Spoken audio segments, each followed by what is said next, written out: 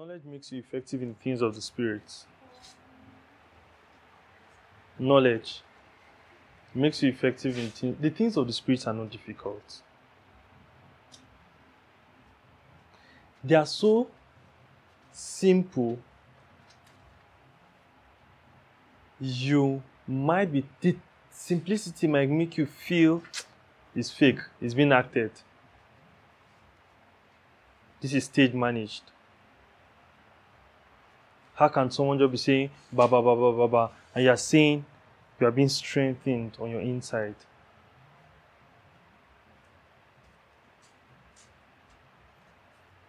And sometimes they don't come out spectacular. And so we think, have you had a word of knowledge before? And because it just came like a suggestive thought, and you just said it in passing, and the person was like, wow. And you are thinking, okay, I actually thought it was my thought. How many of you have had that kind of experience? Thank you. Thank you.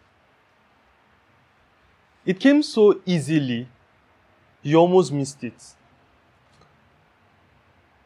Let me tell you another one. Have you said something jokingly, and it was a word for someone? Or you said something jokingly and it came to pass the way you said it? The things of the Spirit come so natural to us that if we don't pay attention, you think it's fake. You were joking. Do you understand? You were joking when you did it or when you said it, but it happened the way you said it.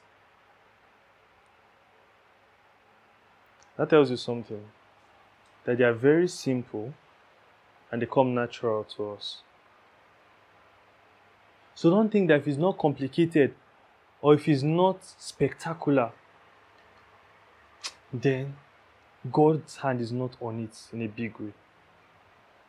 Look at the gospel, for example. Sit down. Look at the gospel, for example. Because I just preached the gospel to someone and the person just believed, the Bible said the person has been translated from the kingdom of darkness into the kingdom of light. The person is now a son of God.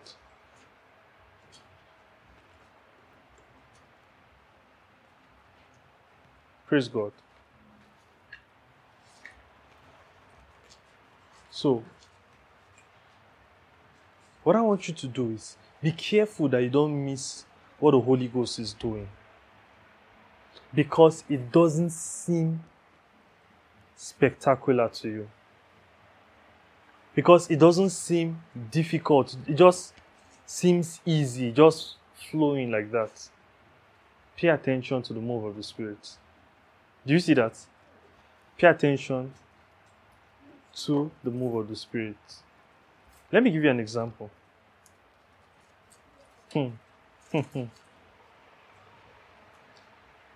Say,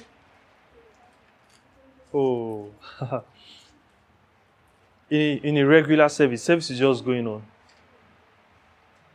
And then the pastor says something like, someone just got healed.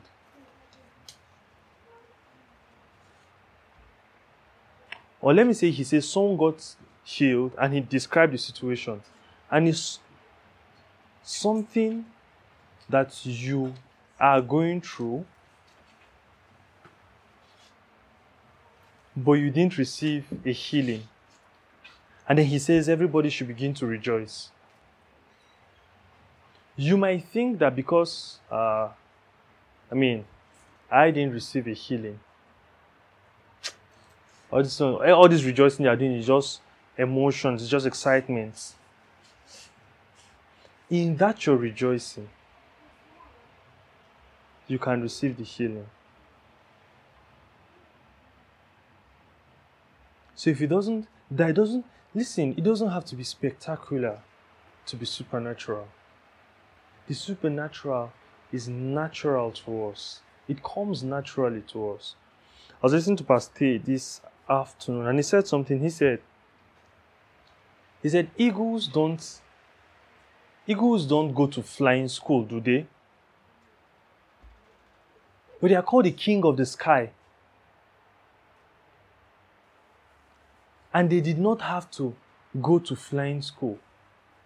In fact, how the mother eagle would train the baby eagle to fly is that she just put the eaglet on her back, take it to a particular height, and leave them.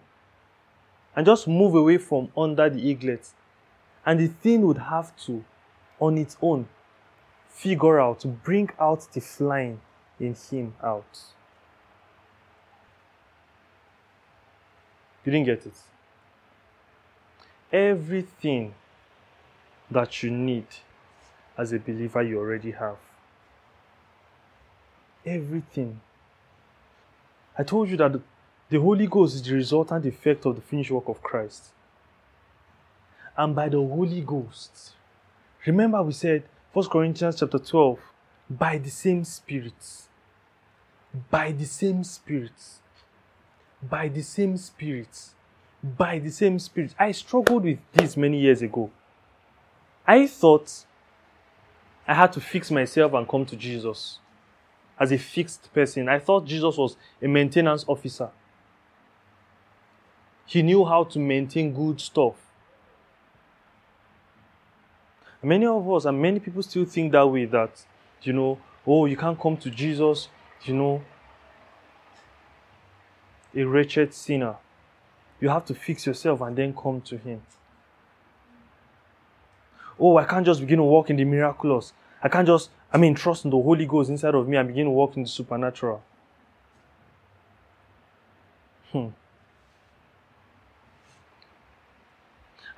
How can I just have answers to prayer without fasting, without doing all of this stuff?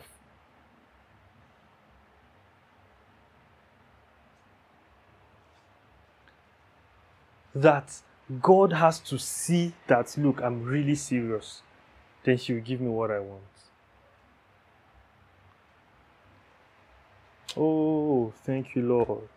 Jesus said something. He said, if your child should ask for fish, would you give him serpents?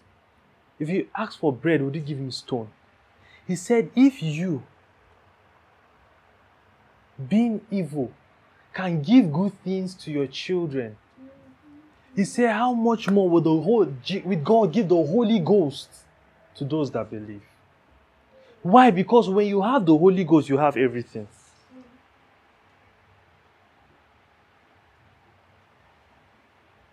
God doesn't have more to give you than what he has given you.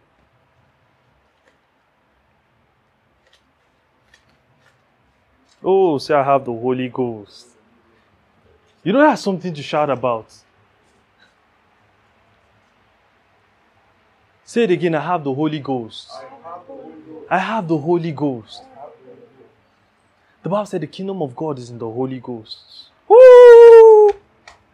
So when you're thinking of power, when you're thinking of dominion, when you're thinking of authority, it's in me.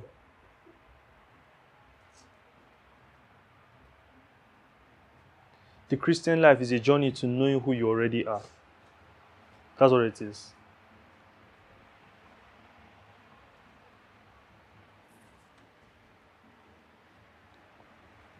Thank you, Lord. Thank you, Lord. Say thank you, Lord. All right. Welcome to discipleship class for the month of December. And I believe strongly that from this particular class, you become effective in the things of God. Say aloud, amen. Amen. I speak by the Spirit of God that the fears are going away. Those things you have waited for years. Listen, you would begin to see the fruit speedily in the name of Jesus. You would have boldness, untold boldness in the name of Jesus. That the communication of your faith, what you have in Christ, becomes effectual by the knowledge you receive in the name of Jesus. Thank you, Lord Jesus. Do you believe it? Do you believe it? All right, say loud amen. Amen. Hallelujah. Glory to God. Yeah.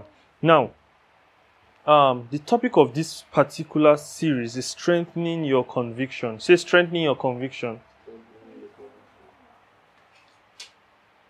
And this is part 1, like you already know.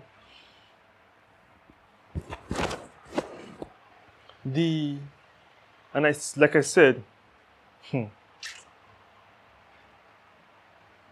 it's going to be more than a commentary on the book of Hebrews. About 6 years ago, I sat in front of a pastor that was actually a member of a word church. You know, a church that teaches the word and have sound doctrine. And at the time I was sitting in front of him, it was in Kaduna here. He was the state pastor for a church that I know that teaches some false doctrines. He told me by himself, he said, I used to be in that church, a popular church that I knew.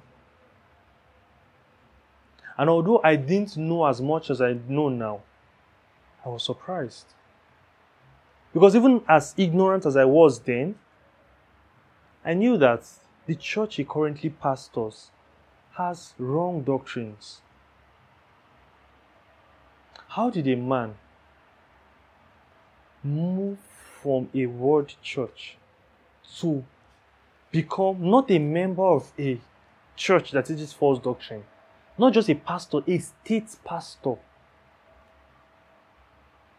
A state pastor.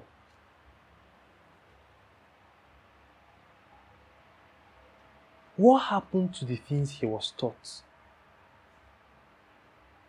We know that it's not the fault of his pastor, because his pastor still has members that were there before he came and are still there.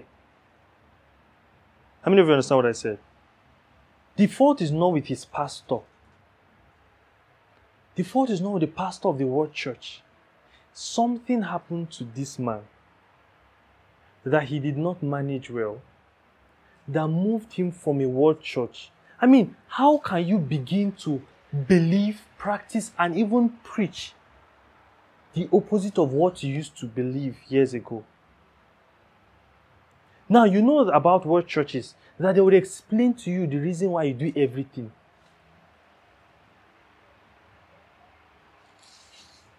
Even the rejoicing in the Holy Ghost is explained. I mean, if Holy Ghost meetings can be explained, what else can be explained? Paul said in 1 Corinthians 12 verse 1, he said, concerning the things of the Spirit, I do not want you to be ignorant.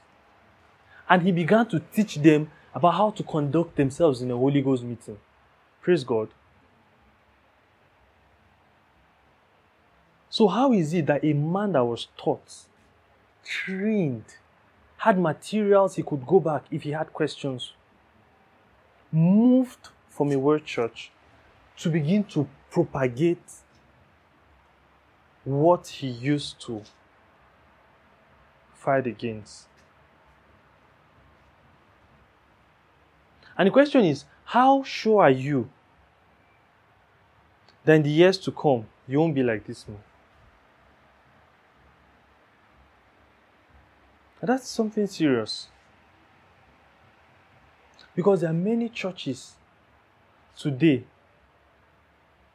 that are far away from where they started. They started with the truth of the word and the things of the Spirit. Now they are far away. They have experienced numerical growth. They have experienced financial growth. They have experienced national and probably global recognition. They have influence, but they have moved far away from the word. It should cause you to think. Do you understand? It should cause you to think. Praise God. So, now, I believe that this series will culminate in the retreat at the end of the year. Because in the retreat, I'll address a fundamental part of maintaining your conviction. What happened to this man was that he shifted ground. He moved in his conviction. He stopped believing what he used to believe. You see that now? He stopped. His persuasion changed. And many times our persuasions change gradually. You remember the story I told you about how a plane flies from point A to point B? You remember? It will just move gradually. We need to bring it back. It moves away, of course, gradually. You bring it back. That happened to him. And many times, from pastoring, I've realized that many times people don't even know when they're backsliding. It's the funniest thing ever.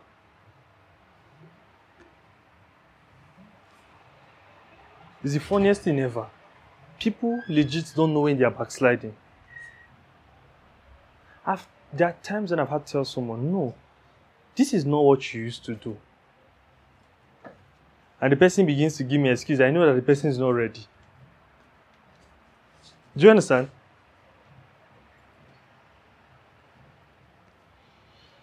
All right.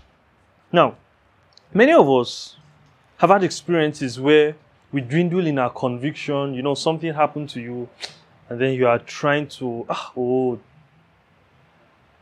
But Paul, for example, in the Bible, didn't seem to have that kind of thing happening in his life.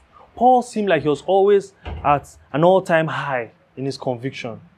In fact, it's difficult to relate with Paul sometimes.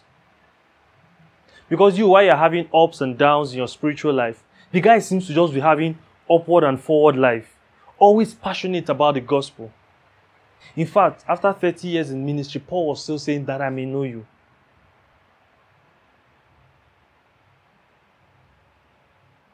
When he was now almost about to die, he said, for me to live is Christ and to die is gain.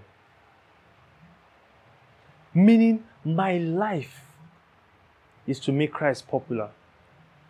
So from when Paul got converted in Acts chapter 9 to when he knew that death was near, he was chasing one thing, and that's Christ.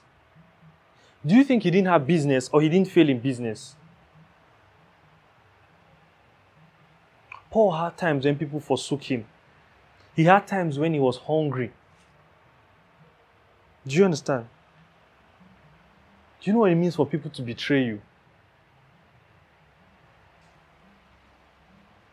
So they left him. There are times when ministry partners left Paul and he was alone. Do you understand? There was a time Barnabas left him. They started together. Do you understand? They were commissioned on the same day, in the same meeting, Acts 13. And then they were sent forth together.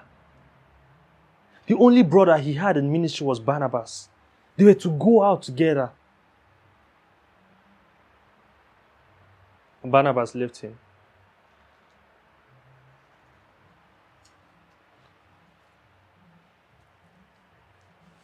Praise God.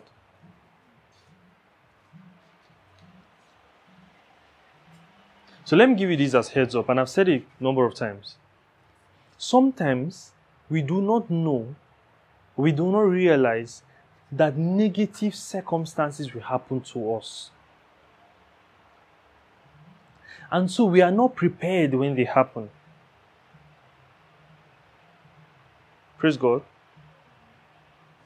We know that negative circumstances happen to people.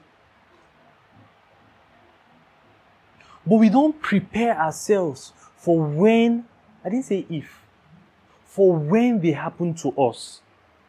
So they always meet us unprepared.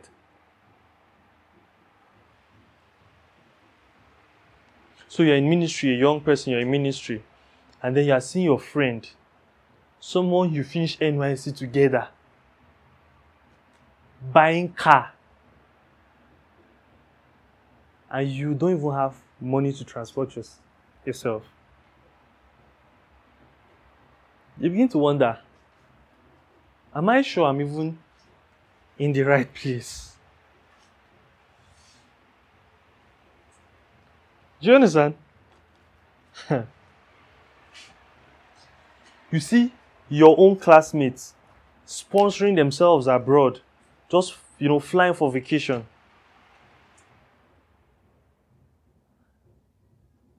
And the only thing you can do is take a walk as vacation. Just stroll to calm your mind down. Do you think those things will affect you?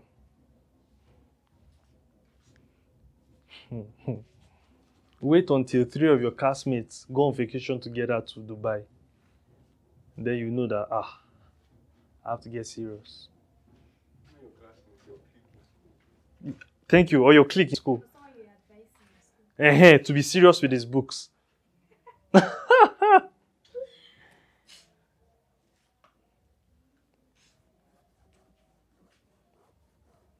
you think those things won't affect you? We haven't learned to guard our hearts.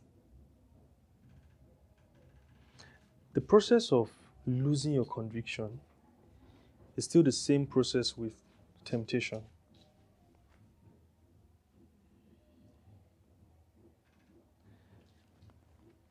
The battle of losing your conviction happens in your mind. Once you lose that battle, forget about your actions. They would align to the battle that has been lost. You see that? That guy did not leave the church one day. He left many years ago in his mind. He began to see reasons why this other church was a better place to be, even though he was in this place. You see that?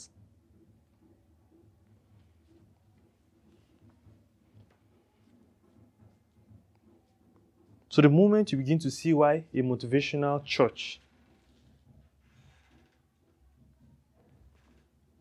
is more suited for the situation you are facing now than Brace Up, you have started moving.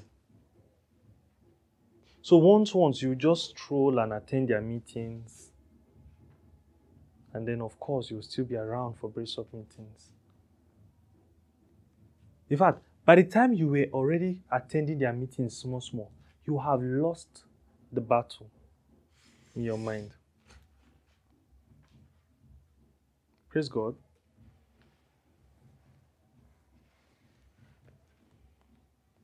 The only way you can be sure that your conviction would not change if you continuously win the battle in your mind. Now, we'll look at a couple of things today that would help you guard your heart. And I want to put it in a way like, say when you have goats and you build a fence around the field to guard them from going beyond that point. So the things we'll teach today are going to be like fence around your heart to make sure that your heart doesn't wander beyond this point. Now, if you don't maintain those structures, you can never be sure. In fact, they are the Bible structures for maintaining your conviction. Praise God. So that's important. Now, we said that it's going to be a commentary on the book of Hebrews, on this particular series, but it's beyond a commentary on the book of Hebrews. It's actually a message. Okay? A message that will show you your responsibilities in making sure that you keep your convictions from dwindling. It's not just a commentary on the book of Hebrews. It's a message to show you your responsibilities. There's something to do. from dwindling. Now, please don't miss the retreat, because in the retreats, I would handle some specific things. You know, like I jokingly say, the strongest demon is what? Preconceived notion. I'll show you elder statement demons that are responsible for dwindling your conviction. There are certain things, do you understand, in life that if those things don't dwindle your conviction, you probably are in a safe place. All right? Now, while we studying the book of Hebrews, it's because of the historical background of the book of Hebrews. The book of Hebrews, by the way,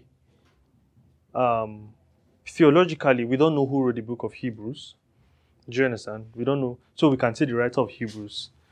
But it contains truth about the Christ, and that's okay for us. You say what? Jesus. Okay. So, we don't know who wrote the book of Hebrews. I just want the writer. Good. It was written before 70 AD. It was believed that Paul died around that time also. I think so. Before that time. Before 70 AD. It was written before 70 AD. And the reason why it was written before, we believe it was written before 70 AD is because it doesn't describe a very strong historical event that happened in 70 AD. 70 AD was the event that Jesus was describing in Matthew 24. In Matthew 24, he said that if you're on the housetop, don't come down, just keep going. If you're in the field, don't come back home, just keep running. Do you understand? And then he talks about he was talking about the dissolution of Jerusalem.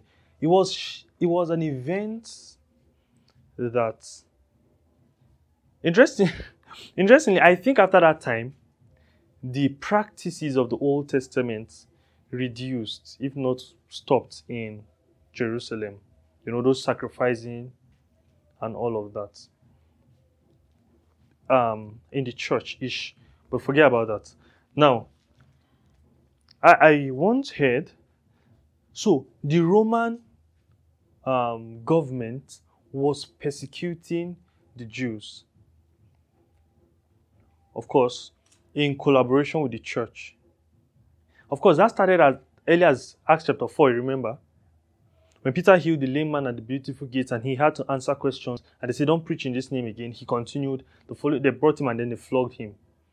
And then they said, they're praying in Acts chapter 4. They said, God, behold their threatenings, and grant unto your servant that with all boldness.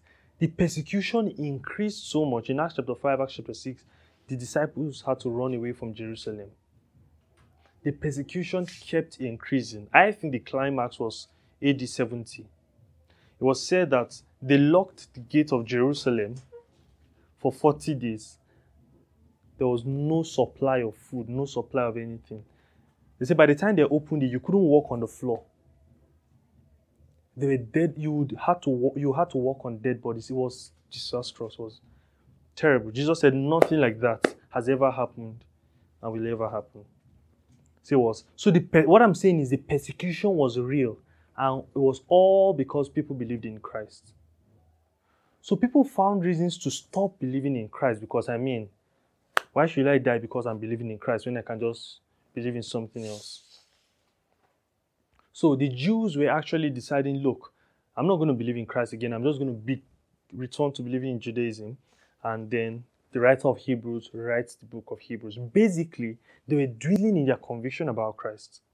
Okay, so that's quite what we're looking at. Praise God. All right, so that's why we're using. When you look at Hebrews chapter 10, let's look at Hebrews chapter 10, verse 32. Hebrews chapter 10, verse 32. Let me put context to what I said about. Let me say this. How many of you have wondered how people say things about about the books of the Bible? Like, say the writer, the book of Hebrews was written at so time. This was the event that was happening around that time. It always looks like, oh wow, nice. How do you guys get to know all these things? Let me tell you how they know it. Because I used to wonder how like they just come and say this and this and this and this and this. Like, for example, I said, it's believed that Paul died before 70 AD. Here's the speculation. Luke wrote the book of Acts, and Luke was a follower of Paul. Do you understand? And everything. And he seemed to just drift in the book of Acts from talking about the early 12 into Paul's ministry and just continued in Paul's ministry. But he did not record when Paul died. That's why they set the date of the book of, when they wrote the book of Acts, as around 68 AD. Because they believe that if Paul died before he wrote the book, he will have documented it. Do you understand? So it's quite a speculation. Do you understand? Good. That's how they come about the dates, actually. It's usually a speculation. So this one also, we say before 70 AD, because the writer didn't talk about the destruction of Jerusalem. Do you understand? We also believe that the book of Acts was written before 70 AD because he didn't talk about it. I mean, if it happened after he wrote the book, he would have documented it. We believe he would have documented it. You understand? So that's how we come about it. Now, so how do we know the events that happened? From the book itself. Internal evidence. I taught you guys about internal evidence. Internal evidence is evidence within the book. For example, we don't know who wrote the book of Hebrews. Why? Because the writer didn't tell us he wrote it. But when Paul says, I, Paul, wrote this in my hand, we know, okay, Paul wrote this book. Is it clear? So there's internal evidence, then there's external evidence. External evidence is from other sources, maybe early Bible scholars. Do you understand? Like early Bible scholars that lived maybe the next generation after the book was written. They probably would know who wrote it, that kind of stuff. Do you get? Then many other things. But in Hebrews chapter 10, verse 32. Hebrews 10:32. We'll read from verse 32 into verse 35. Are you there? All right. It says, but call to remembrance the former days in which after you were illuminated, you endured great fights of affliction. Let me read it from the NIV. I like how the NIV. You have NIV? All right, please read from NIV. 32 said, remember those early days after you had received the light, when you endure in a great conflict full of suffering. 33. Sometimes you were publicly exposed to insults and persecutions. At other times you stood side by side with those who were so treated. 34. You suffered along with those in prison and joyfully accepted the confiscation of your property, because you knew that you yourself had better and lasting possessions. Praise God. Praise God. This is beautiful. That's right. So do not throw away your confidence. It will be richly rewarded. So he said, remember in those early days, after you received the light, that's after you received the gospel, he said, when you endured great conflicts full of suffering. These guys went through hell. He said they endured it. He said, after you received the light, so we knew that their suffering was because of the gospel they received. Do you understand? He said that sometimes you were publicly exposed to insult and persecution. Other times you stood side by side with those that were so treated. He said you suffered along with those in prison, and oh, glory to God. He said you joyfully accepted the confiscation of your properties. Wow. You joyfully accepted. This is far from the church we live in today, where our properties, do you understand, our medals, our storing our properties, do you understand, our medals. These people would give for the furtherance of the gospel, and if their properties were confiscated because of their believing in Jesus, he said they joyfully accepted it. He said because they knew that they themselves had better and lasting possessions. He says, so therefore, cast not away that confidence. There was this confidence they had great and lasting possession.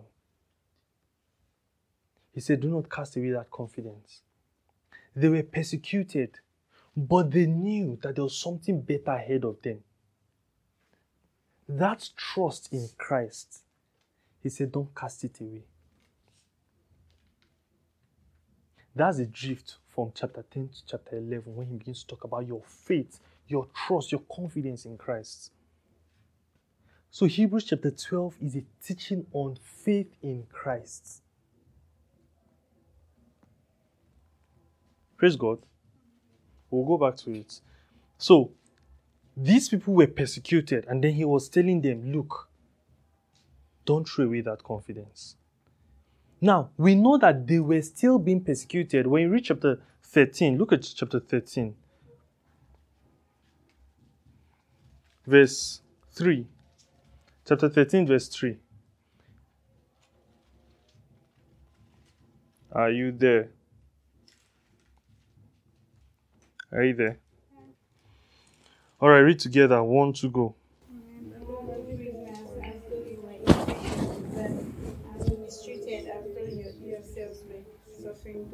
Do you see that? He said, continue to remember those in prison as if you were together with them in prison. These people had a different disposition towards Christianity. Do you understand? They had a different disposition. Persecution did not make them feel that, oh, I didn't have faith enough, or I was not in the will of God, or no, I'm not becoming a Christian again. Praise God. All right. So, like I said, many times people don't even know when they begin to backslide. Because once your convictions begin to change, you're backsliding already. Do you understand? So many times, so let's look at signs of weakened conviction. When your convictions are becoming weak, what are the signs we can see? There's one primary sign, and it's broad. But it is reduced passion or commitment. What did I say? Everyone, what did I say? Reduced passion or commitment. When your passion drops, when your passion for the things of God drops, your conviction is becoming weak.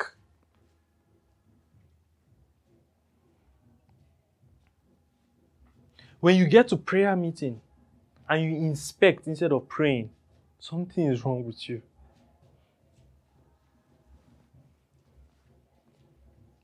Look at what he said. He said, remember those earlier days when you endured great conflicts of affliction. Now we can't see that happening to you again. Your commitment, your passion is dropping.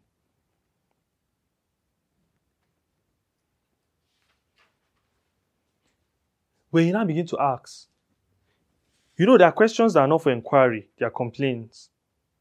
Why must we shout in prayer? Is God deaf? Do you understand? Sometimes people want to know. Sometimes they are just complaining. Do you understand? Your passion drops. You don't rejoice again. You don't have to rejoice again. You just wave. You think you're a celebrity. They're like, rejoice. You're like...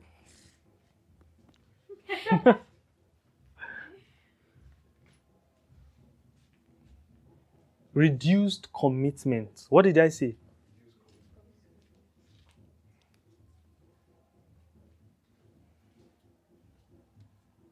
Let me say, for example, before you used to give 5K a month for the work of the gospel. You now stand at 5K. You now reduce it. Say 500 is okay. I know the thing.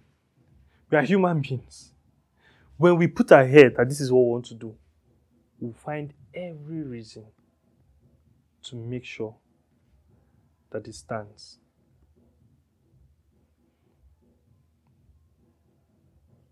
Praise God. So when your commitment drops, when your passion drops, you are moving away. Do you see that now? When your commitment drops, your conviction is changing. For example, if you're in a word church like this and then your commitment drops for any reason,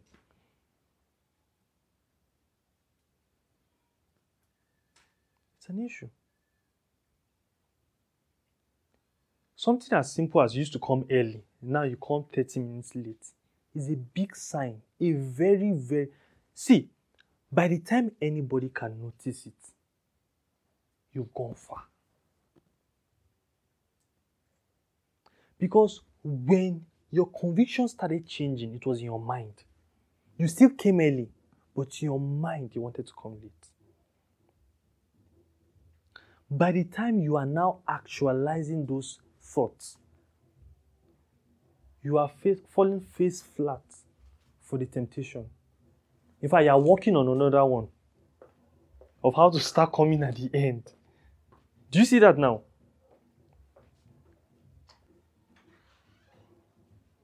What should make you come late for meeting?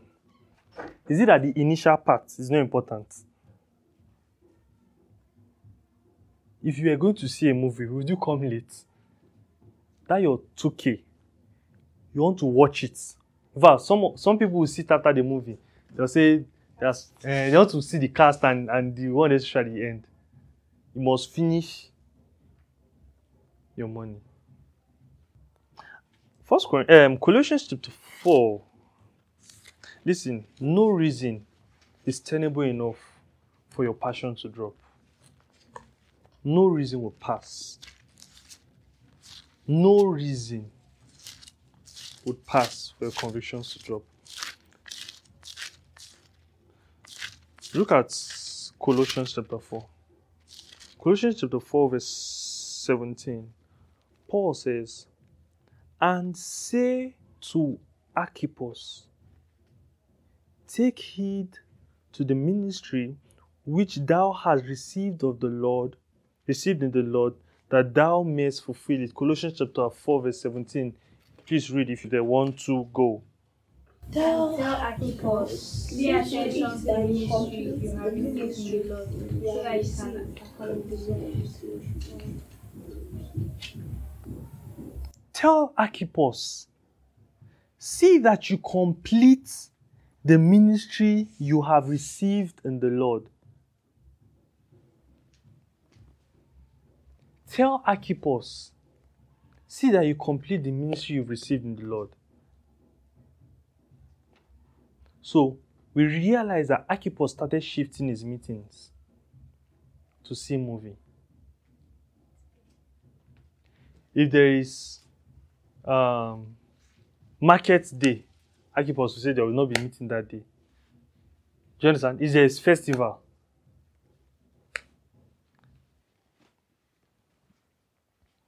some people look for reasons not to attend meeting, and I'm like, wow. If you were the pastor, would this reason make sense? Would you avoid meeting for this reason?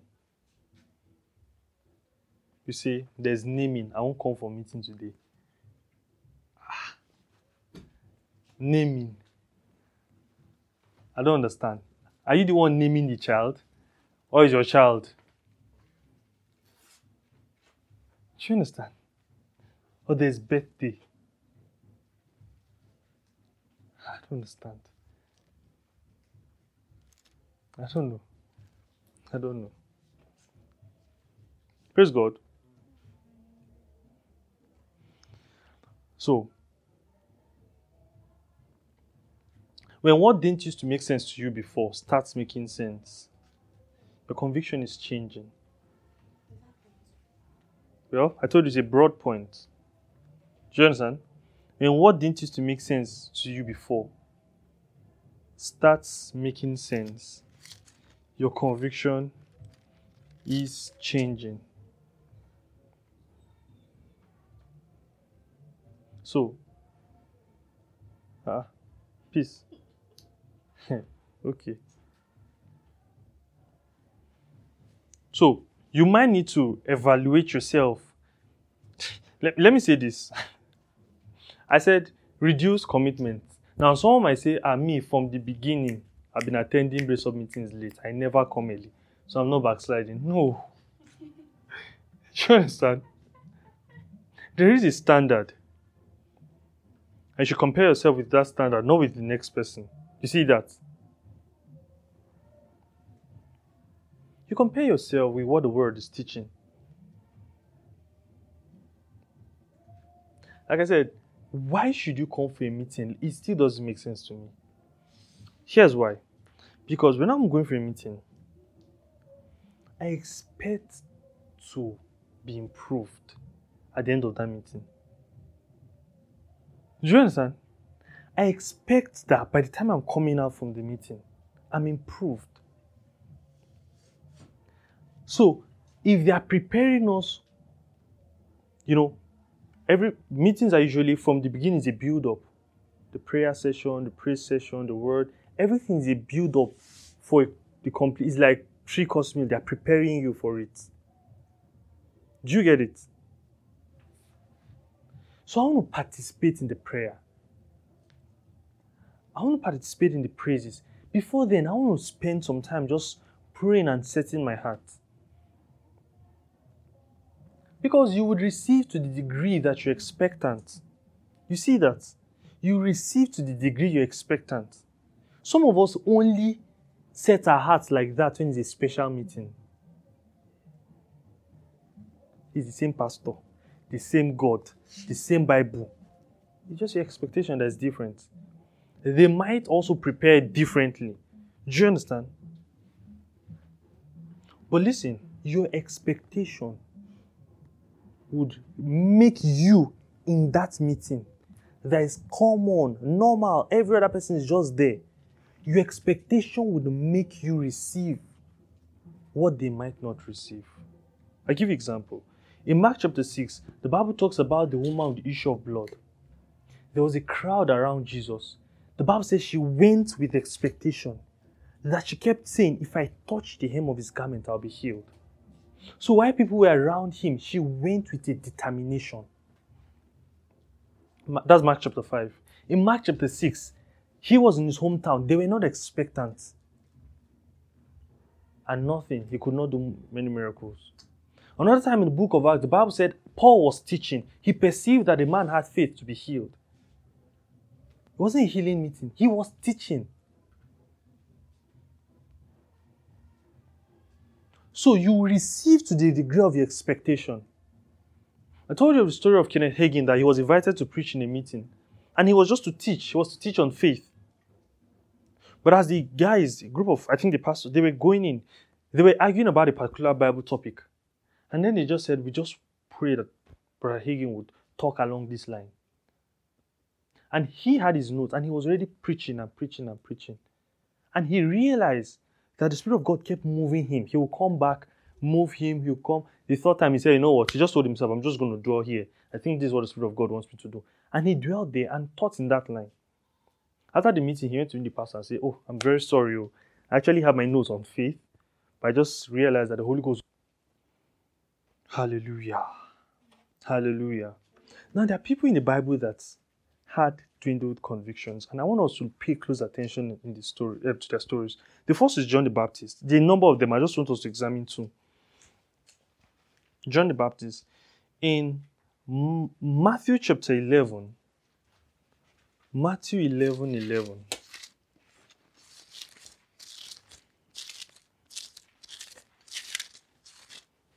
Powerful scripture. We'll read it together. Very, very, very powerful.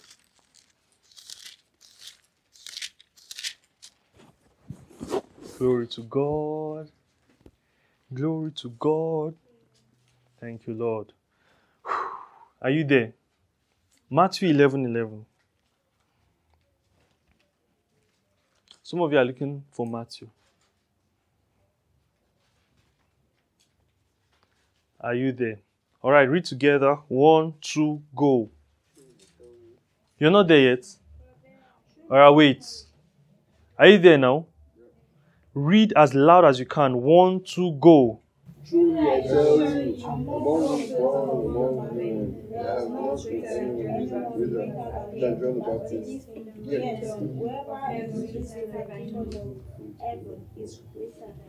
Did you see that? Who was speaking there? Was he hyping the guy? Was he saying the truth? So look at it. He said, verily, that's this is assurance. Do you understand? Verily I say unto you, among them that are born of women, there is none that had risen as great as John the Baptist. He says, among them that are born. Now, was he talking about great in terms of business? He was talking about great in terms of the revelation of Christ. Conviction about Christ. He said there was none as great as John the Baptist. Because while Isaiah was still saying, not Isaiah, while Prophet Isaiah was still saying, a sheep before the shearer, he was wounded for our transgressions, John said, this is the Lamb of God. Jesus said there was none that is risen as great as John. So John had information about Christ. Do you see that? Such information that Christ ranked him higher than every other person before him. Now, this same John dwindled in his conviction. How can a man... Listen, if you read the verses after, he became a reference point. Look at it. Jesus said, he continues to say in verse 12, from the days of John the Baptist until now, you see that? He was a reference point. In verse 13, he says, for all the prophets and the law prophesied until John. So, he was someone that had recognition. He was someone that Jesus said had commendation because of his revelation of Christ. This same person asked, go and ask Jesus if he's the Christ, or we should wait for another one. How can a man with the greatest conviction, the greatest revelation of Christ ever, dwindle like that? Do you see that now? So in St. Matthew 11, verse 2 and 3, it says, now when John heard in prison the works of Christ, he sent two of his disciples and said, art thou he that's to come, or do we look for another? Art thou he that's to come, or do we look for another?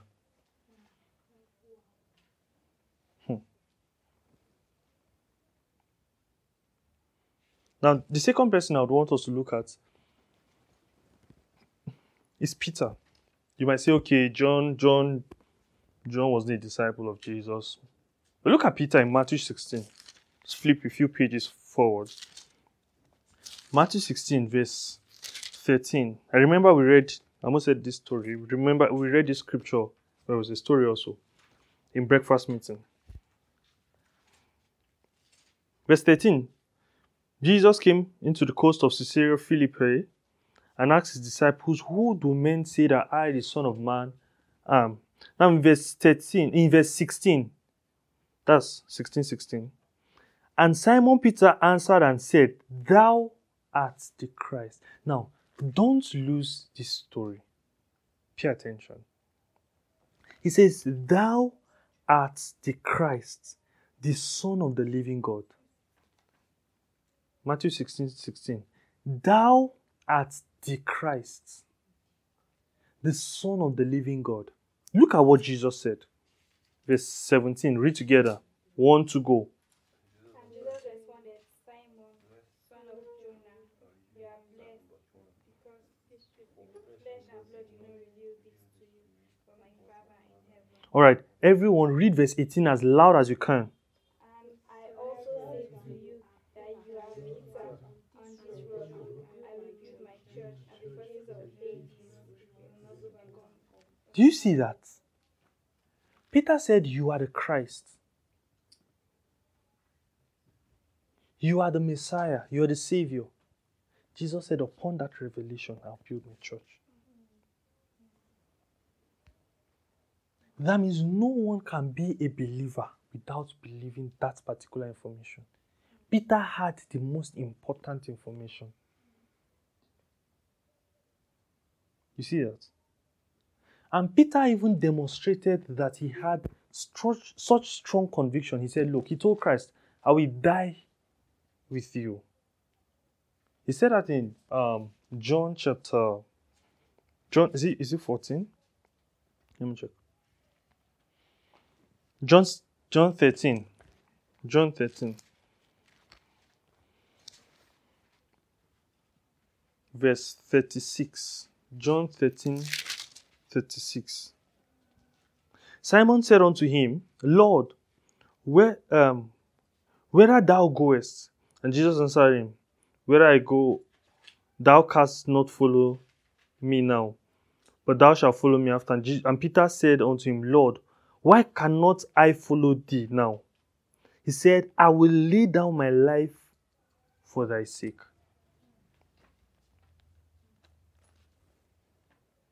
Do you understand?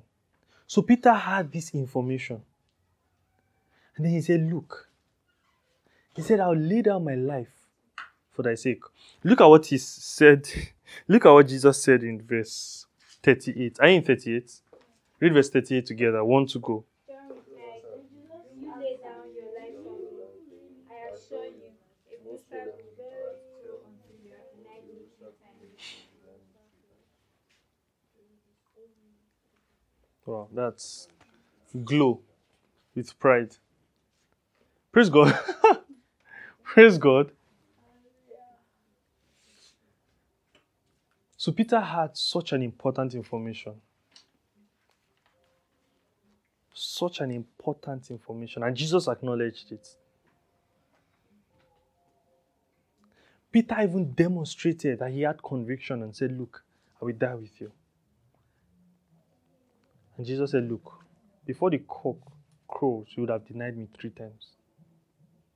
How can a man... You know what Peter denied was... You know what his denial was? I don't know Christ. I said, I don't... He legit said, look, I don't even know what you're talking about. You know the funny thing about how Peter denied Christ? Every successive denial was with more tenacity.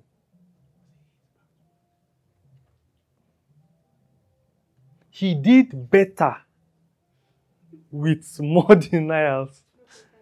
He never had a better day. The first denial, he said, I don't know what you're talking about. The second one, he said, I swear, I don't know him. He didn't just say he didn't know him. He said, I swear to God, I know Jesus after the flesh. The third one, he said, God punish you. I swear I don't know him. I'll show you. The Bible says he cursed and swore. The third one, he cursed and then swore. He said, I don't know the Christ. Listen, how can a man move from such conviction to that place where he was cursing and swearing on top? Matthew 26, from verse 69. Matthew 26, 69. Thank you, Lord. Whew! I said this series will change your life. Say it loud, amen. Matthew 26, verse 69. Are you there? Now, Peter sat without the palace, and a damsel came unto him, saying, Thou also was with Jesus of Galilee. But Peter denied before them all, saying, I don't know what you're saying. I don't know what you're saying. Verse 71.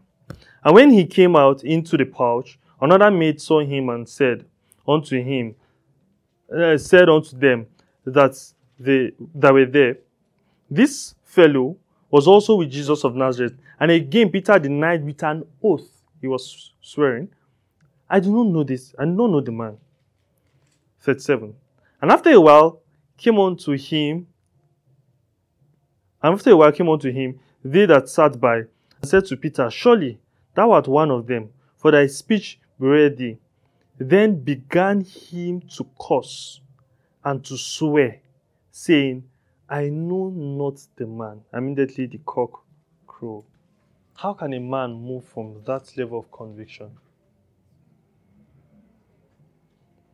But hope you know, listen, you might think, okay, Peter was in trouble, he wanted to escape trouble. Didn't you read Acts chapter 4? He said, who are we to obey, God or man? So it wasn't about the situation he was in. It was that his conviction was weak.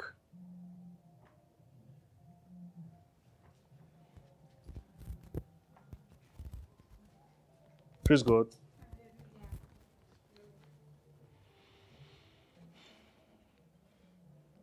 So, here are some of the causes of weakened conviction. Number one is persecution, or negative circumstances. Human beings are funny. You know that either negative circumstances or positive circumstances can weaken people's convictions. I'll come to positive circumstances later. But now, let's look at negative circumstances. Persecution or negative circumstances. Now, we read in the book of Hebrews in chapter 10 that in their early days when they received the light, you see, their goods were confiscated and all of those things. Do you understand? And this was weakening their conviction. That's the same thing that happened to Peter. That's the same thing that happened to John the Baptist. Negative circumstance, persecution. Now, we always read these things and think it's theory, but these things might happen to you. In 2018, you might be persecuted for the things you believe. So I'm giving you that as heads up. 2019. Negative circumstances might happen to you. Do you understand? Some people, it's the exam that they failed though. And they said no to Jesus. They stopped coming for meetings. Do you understand? They stopped coming for meetings. I told you, when you begin to do those things, your convictions have changed. You must have seen it in school. People that maybe they just carried over. They just changed everything. They stopped coming for fellowship. They changed their friends. You thought they just wanted to focus more on their books. But it persisted and kept growing.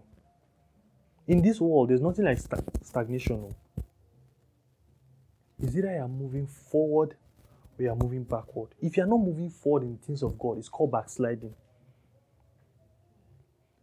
Don't say, Pastor, I have not grown in the past 3 months. You were not static. You were backsliding. So when someone says, I've not prayed in 3 days, and you're meant to reach out to the person, but you now waited 4 days later, the work you have to do is worse than the one you would have done when you met the person, when the person reached out initially. Do you understand what I'm saying? There's nothing like stagnation. Now, especially in spiritual things, Because we live in a world that can distract. For example, something negative happens to somebody. The person stops coming for meeting. You guys are like, the person is mourning, the person is trying to 2 weeks, 3 weeks. By the time you finally want to go and reach out to the person, this is why the Bible talks about mourning with those that are mourning and rejoicing with those that are rejoicing. You don't leave them alone. Because when the world gets at them, because the Bible has its way how you should handle those that are mourning. The Bible says, encourage one another with these things. I'm doing, I told you about it, I'm doing an online tongues interpretation and prophecy class. I started on that one. I'm starting on Monday actually. But I just got the people, a lot of response, and I'm happy about it. One of my friends asked me, why are you passionate about this thing? And I sent to her one of the comments that I got, one of the feedbacks I got. The person gave me like 3 paragraphs of feedback. As in, the feedback was longer than the prophecy. How everything. Now, if you saw her, you would have thought everything was fine. Do you see that? If you met with her, but just through tongues and interpretation and prophecy, what I gave her, the prophecy was for strengthening. So I strengthened her. She said, this is what I needed. She was going through a challenging time. The person that was meant to, help her like a brother in the faith, or those that were not available, everything, she had a target for this year, nothing seemed to be working.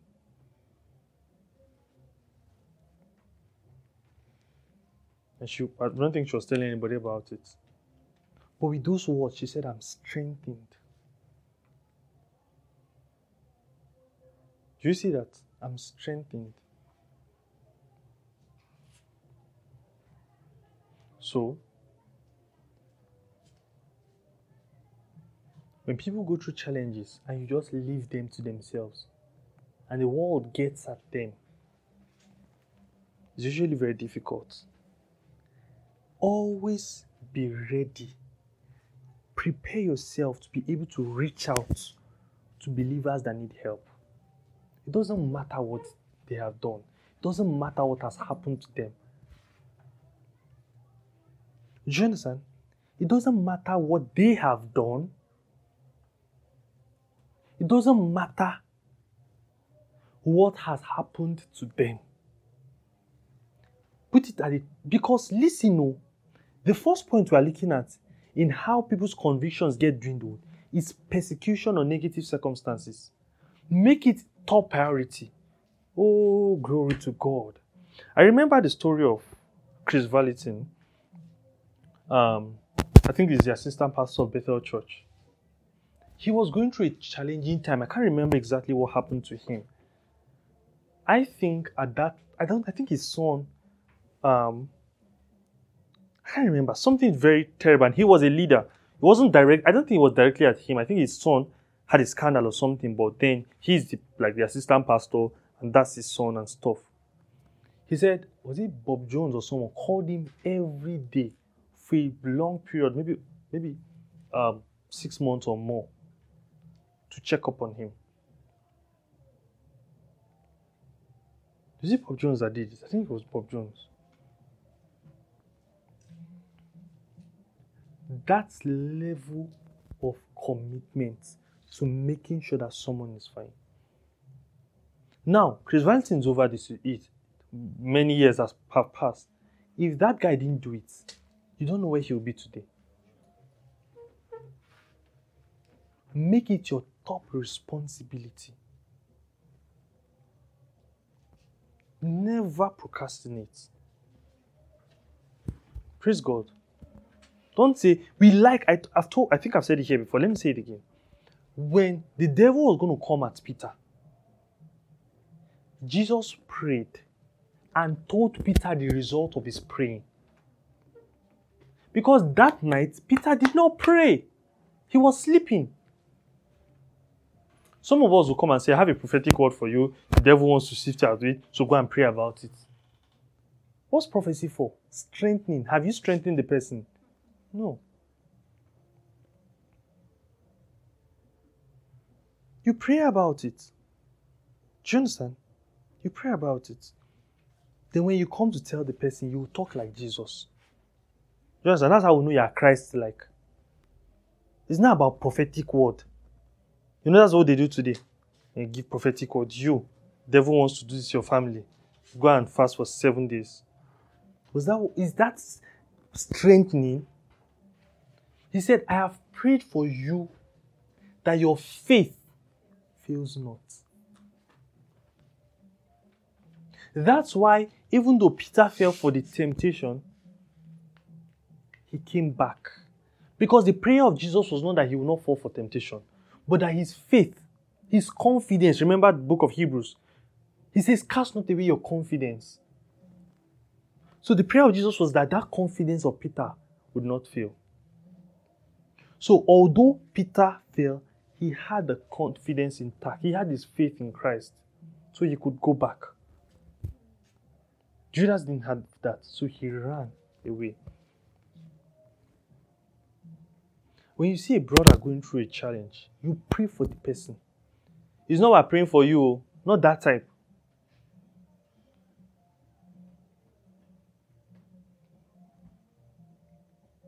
You pray for the person. And the prayer you are praying for the person will help you. Because there's strength in number. Praise God. That's important. Now, so persecution and negative circumstances can dwindle our convictions. The next one is laziness. And also distraction. Laziness or distraction. In Hebrews chapter 5, verse 11. Hebrews chapter 5, verse 11.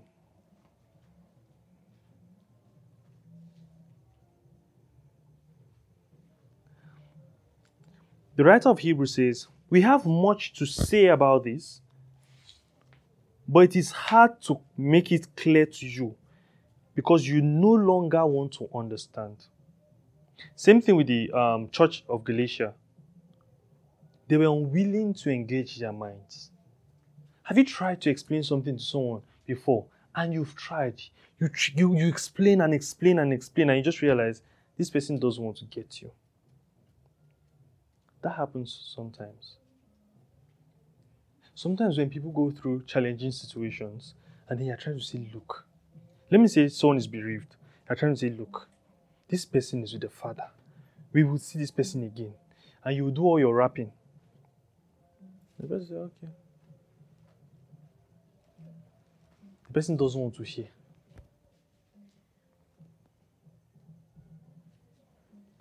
Or maybe someone has been praying for a particular thing, praying and praying and praying and praying and praying. All the person's mates are advancing, the person is just there. They bought car, he's there. They got house, is there. They got married, he's still there. They are trying to say, look, God is always good.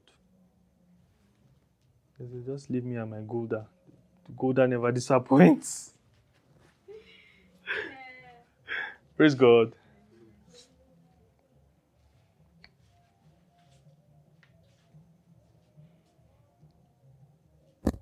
So, sometimes laziness. Let me tell you an example of laziness. Maybe you just woke up in the morning. You know you should pray.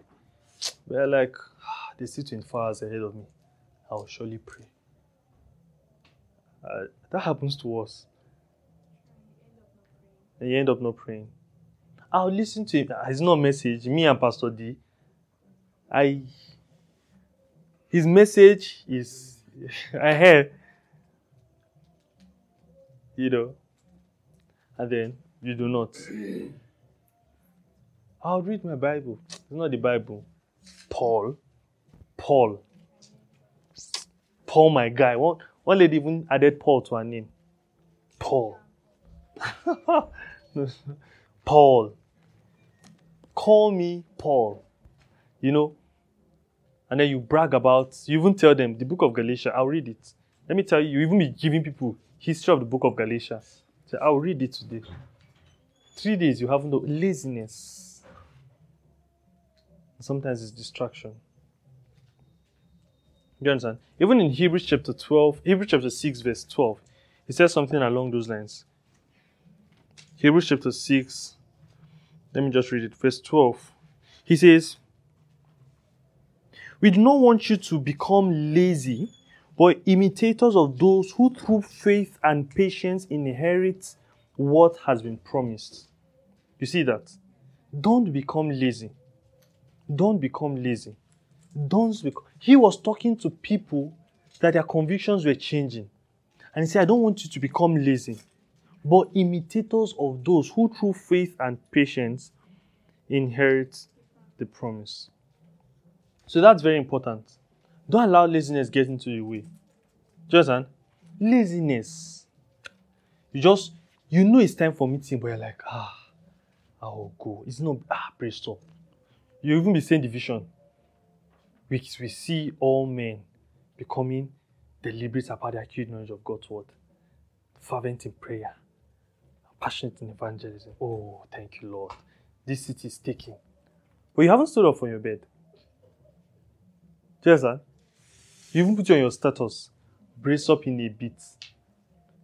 But you haven't. You're still in your bed. Don't be lazy with prayer. Don't be lazy with church meetings. Do you understand? Now, another person is another thing is distraction. I said distraction. Now, sometimes distraction can be with positive situations. Do you understand? You might just get a job and then you're distracted. Do you understand? You're distracted. You're just not praying as you used to. When you become busier, your commitment shouldn't drop. You increase capacity. You see that? You increase capacity. Why? It is very, when you have more commitments and you don't increase capacity, you would shock yourself. Because with that, you have more opportunity to do things and cover your tracks. You have more money now. You see that? There was someone that Paul talked about in 2 Corinthians chapter 4.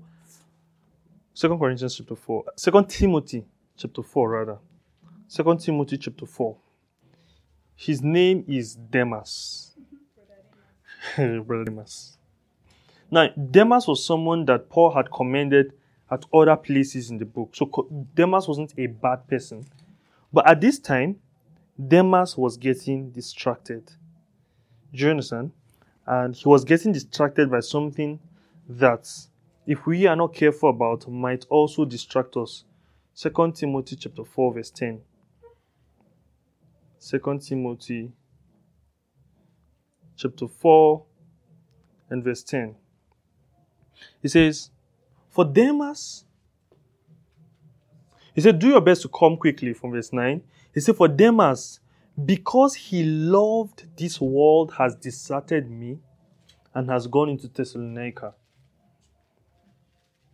Because he loved what? This present world. You see that? So he left the ministry, the work of the ministry, for this present world.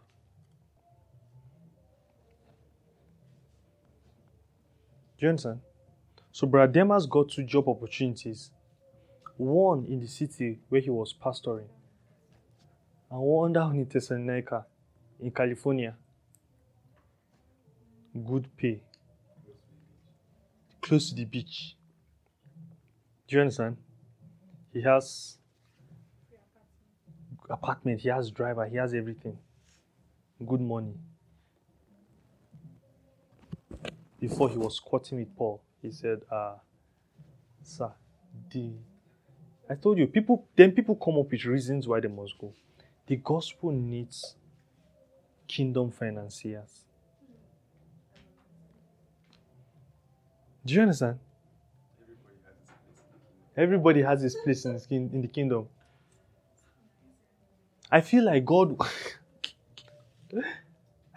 is calling me to sponsor the work in many other places. I should not just be limited to this place. The word spreads everywhere. Paul said the main thing is that Demas loves this present world. Do you understand? So it's not about the fact, because he will have said, but look at brother Barnabas or brother Timothy. He's in Thessalonica. He has a good job. His family is doing well. Do you understand? When he left here, he was just a single guy. He left with a backpack. Now he has 2 children. He has a wife. And they're doing fine, and the ministry is moving. It's not about the location. It's that Demas loves this present world. So as long as your heart is in a place of, love for this present world, you are in a dangerous place. So don't let distraction affect you. Praise God. All right, we should hurry up now. We're almost out of time. The third one is carnality. Carnality.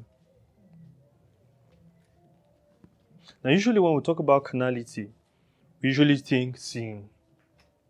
And yes, sin. But sometimes, things like comparison. Listen. Guard your heart against comparison.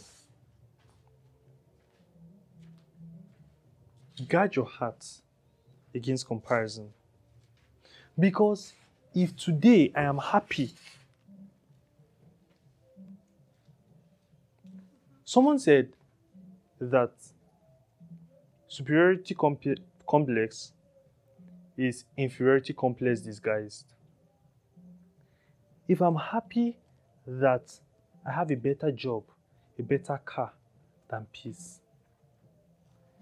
when I meet Amara with a better job and a better car than I have inferiority complex.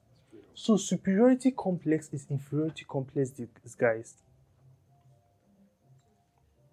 When I'm feeling like I'm better than you,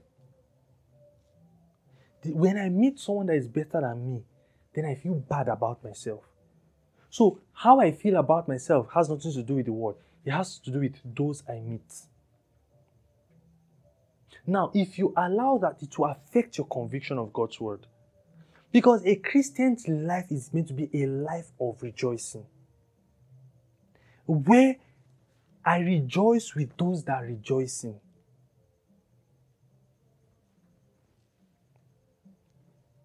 Do you understand? I rejoice with those that are rejoicing. Things don't have to be all fine with me for me to actually celebrate what the good things that God is doing in your life. Do you understand? Your excitement should never be circumstantial. It can affect your conviction. Do you understand? It can affect your conviction. It can affect your conviction. So that's like what happened to Demas also. He said, love this present world. So those are just some things that can cause your conviction to. And then here's the effect. Here's usually the effect. There are 3 things. Number 1, you separate yourself. When someone's conviction begins to dwindle, one of the first things you notice is that the person just separates himself. You just realize that in church, after everybody, hey, how far my guy? Everybody just, just fellowshipping, just being around. The person will just stay in one place, being mature.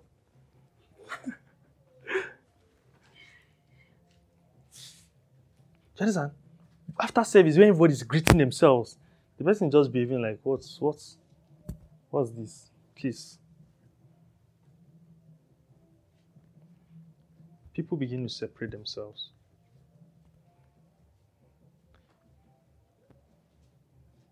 Hebrews chapter 10, verse 25. Please open Hebrews chapter 10, verse 25. I want to read from your Bible. So that's usually one of the first effects of weakened conviction. So while everybody is praising God or praying, the person just stay in one place and be watching. Like, what are you guys doing? Why? Because in his mind, he can't connect with what they're doing. Are you there? What does it say? Hebrew 10:29. Not giving up meeting together, as some are in habit of doing, but encouraging one another, and all the more as you see the day afterward. Good. He said, I think KJV said, not neglecting the gathering together. That's important. Okay? So one of the effects is that people separate themselves. That happened in the book of Hebrews. The second one is the ineffectiveness of the sacrifice of Jesus. You begin to see that the sacrifice of Jesus is not enough. It's not enough. So you want to start attending meetings where they say you should bring this, bring yam, bring stew.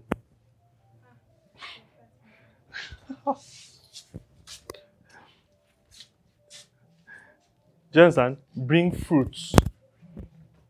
Bring goats. You just told me that they told her sister to bring goats to church. I mean, pastor was missing Asun. You say, who? Praise God. So you now realize. So here's what you're saying. Maybe you want to pray. You now feel like, if I need to sow a seed. You now feel like the sacrifice of Christ is not enough. You see that? Many times when your convictions are being dwindled, you feel like the sacrifice of Christ is not enough. Now, the third one is that you believe that the sacrifice of Christ is sufficient, but you feel like to you, in my case, I need to do more. Do you understand? They say your righteousness by grace through faith. You're like, I know. But I need to perfect my works so that my works and my righteousness gifts can tally. You will never get to that place. It's when you accept it that you can now demonstrate. Hallelujah.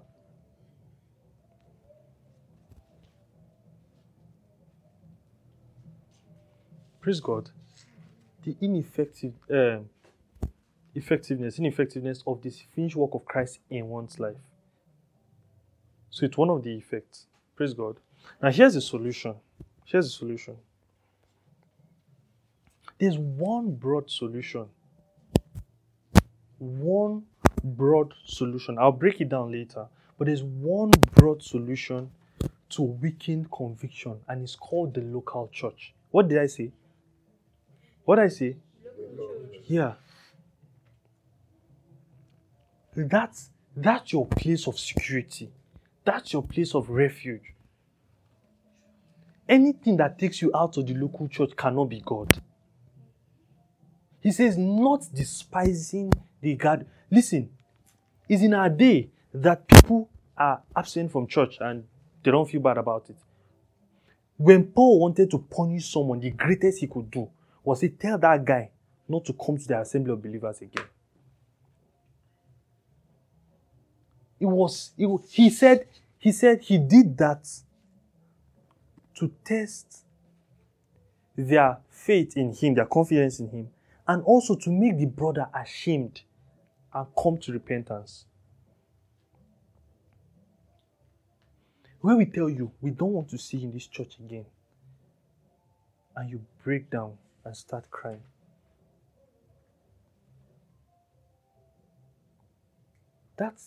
it's the solution. If you stay in the local church and you're committed, your conviction will not dwindle. Now, in our day, we have to specify. I've taught you on local church how to know a good local church. Do you understand? So it's not, I just go to any gathering of 2 and 3. No. And When I say local church, I don't mean activity. Do you see that? I don't mean activity. You just come, you sweep everywhere, you mop everywhere, you lead, you sing, you lead prayer, you preach the word. It doesn't mean. John has done that already and got great commendation from Christ himself. And his conviction still dwindled. So it's allowing the activities of the local church to affect you. You see that? Allowing it to influence your perspective. That's important.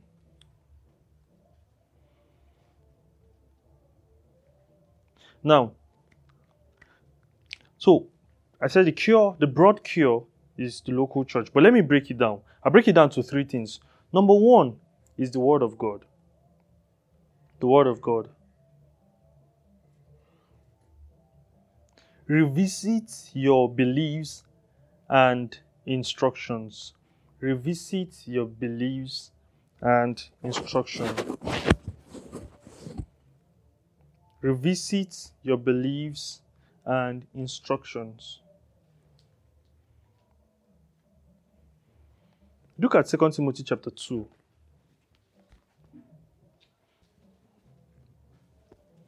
We read verse 2 to 4.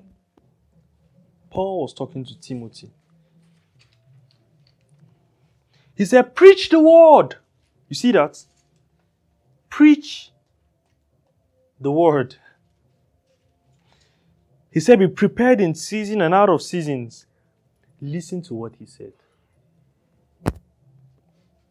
Correct, rebuke, and encourage. He said, with great patience and careful instruction.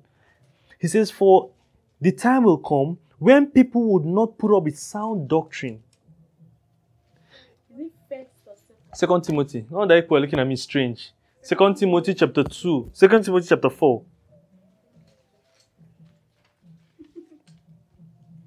2 Timothy chapter 4, from verse 2 to verse 4. Are you there? All right, can we read together? 1 to go. Be prepared in season and out of season. Correct, rebuke, encourage with patience and careful instruction. For time will come when people will not put up with sound doctrine. Instead, to suit their own desire, they would gather around a great number of teachers to say what their itching ears want to hear.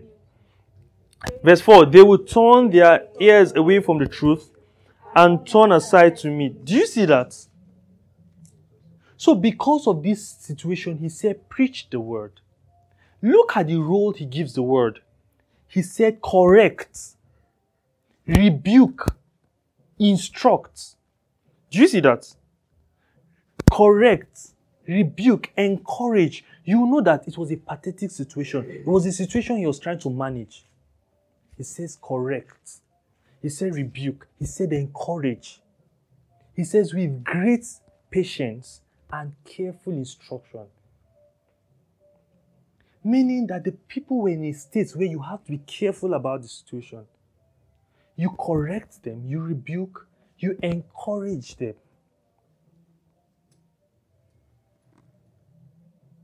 You must allow the word to correct you, to encourage you. Do you understand? He said, for a time will come when people would not put up with sound doctrine. Instead, to suit their own desires, he said they will gather around themselves a great number of teachers.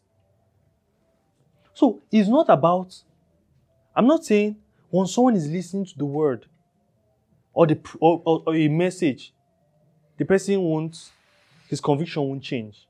These people, he said, they will gather around themselves a great number of teachers, but their convictions have dwindled. Do you understand? So you have to be careful about what you're listening to.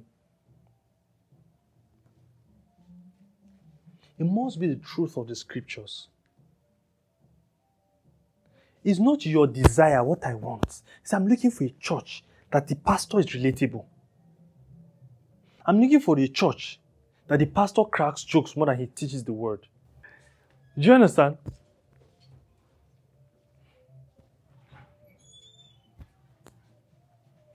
Praise God. Preach the word.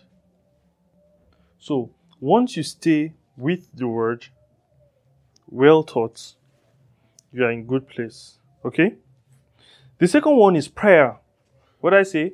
Prayer. All right. And I would say fervent prayer. Fervent prayer. Why? Because fervent prayer changes us, right? Fervent prayer changes us. So fervent prayer. Fervent prayer and practicing edification. Let me talk a little about practicing edification. I think we have an idea of fervent prayer. I mean, you should. Utterance in the local church is for... Raise up members. Utterance in the local church is for what? Good.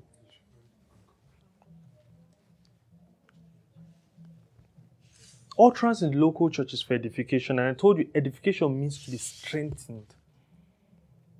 Do you understand? You have strength in your inner man. Meaning when challenges come at you, you are strong enough. Do you understand? That they will not weigh you down.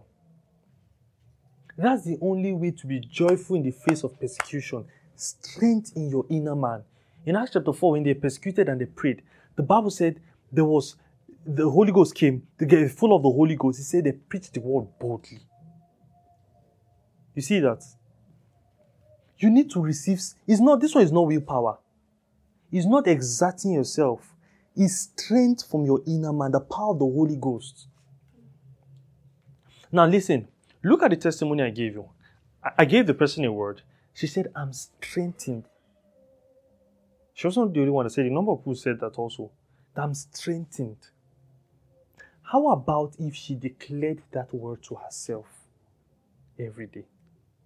The thing I told her that strengthened her is not powerful because it's coming from me. It's powerful because it's the word of the Lord. So you can declare God's word over yourself every day. The problem is when it comes from someone we tend to believe, someone we perceive is speaking by the Spirit, we tend to believe it more. Listen again. Also, when it comes in a supernatural way, because I didn't know about the situation, I just gave a word. It looks spectacular. So you're like, that must be God. God is speaking to me. It doesn't have to be spectacular to be supernatural. You can speak words, God's word over yourself and be strengthened. It's not about who is saying it. It's about the place where your heart is. So when the person was reading the prophecy I said, the person was expectant and received it as the word of the Lord. You can say God's word over yourself and receive it as the word of the Lord. You see that? So that's what practicing edification is. It's like when you go for a service and then they speak the word and you're rejoicing about what you have in Christ and what you can do. You can do the same thing to yourself. It doesn't have to come from me. You can say it to yourself. Do you see that? That's what practicing edification is. He said, let the book of the law not depart from your mouth. Meaning he expects you to say what God has said about you. He said, then you will make your way prosperous and you will have good success. Paul said the same thing to Timothy. He said, meditate on these things. Do you understand? The same word that Joshua used, meditate, in the Septuagint, that's the Greek version of the Old Testament. Melitao was what Paul used when he said meditate. Melitao. He said meditate on these things. He said give yourself wholly to it. Many times when we practice edification, we're just saying, oh, I'm righteous, I'm holy, the Spirit of God is upon me. You're not giving yourself to it. You are not thinking about it. Do you know what it means to have the Holy Ghost? It means I have all that God has. All that God gives, I have. He said he's able to do exceedingly abundantly above what you can ask or think by the power at work in you. There's power at work in me. That's why, like Pastor changed that song. I move mountains. I cause walls to fall by your power that's at work in me. Do you understand? God is not working for Julius Berger. He's not moving mountains, and there's the power by your power at work in me. Many times when we are saying we want to practice edification, see, I told you, it's in fervency that the power is made available. You rejoice in it. You are meditating on it. You are thinking about it. You are picturing it. And then you rejoice. Before you know what, now when you start rejoicing and you're saying all those things, your emotions might not be there. You might not even be feeling it. It look like you're faking it. But if you keep at it, after a while you realize you're drunk in the Holy Ghost. That's what Paul was saying in Ephesians 5:18. He said, don't be drunk in wine, wherein in excess, but be full of the Spirit. He says, speaking. Speaking. Speaking. Glory to God. Glory to God. So we're going to practice edification before we go. But before we go there, the third thing is interaction with believers. Interaction with believers. There are some people, when they need advice, it's unbelievers they will meet. There's a reason why we don't used to send the text of the message to your house. We gather so that we can fellowship. Do you understand? In the early church, they would even eat together. Why is one person nodding more than others when I say eat together? Praise God. But when you need advice, you now go and meet your Hare Krishna friends. Do you understand? Those whose opinions you take have a stronger influence in your life over the Word of God. Doesn't matter what you claim to believe from God's Word. If you take their opinion, their influence over your life is stronger than the conviction you think you have from the Word. Now, if the person's opinion is the opinion of the Word, you're in safe hands. Now, if you're expecting a Muslim to give you God's counsel from the Word, you are joking. If you're expecting someone that doesn't attend a Word church to give you God's counsel, you are joking. He will tell you, look, go 12 midnight, just come out. Pray that your boss should die. Then you take over his business. Why? All things are yours. That's what the word said. All things are yours. You possess anywhere the sole of your feet goes to. Do you understand?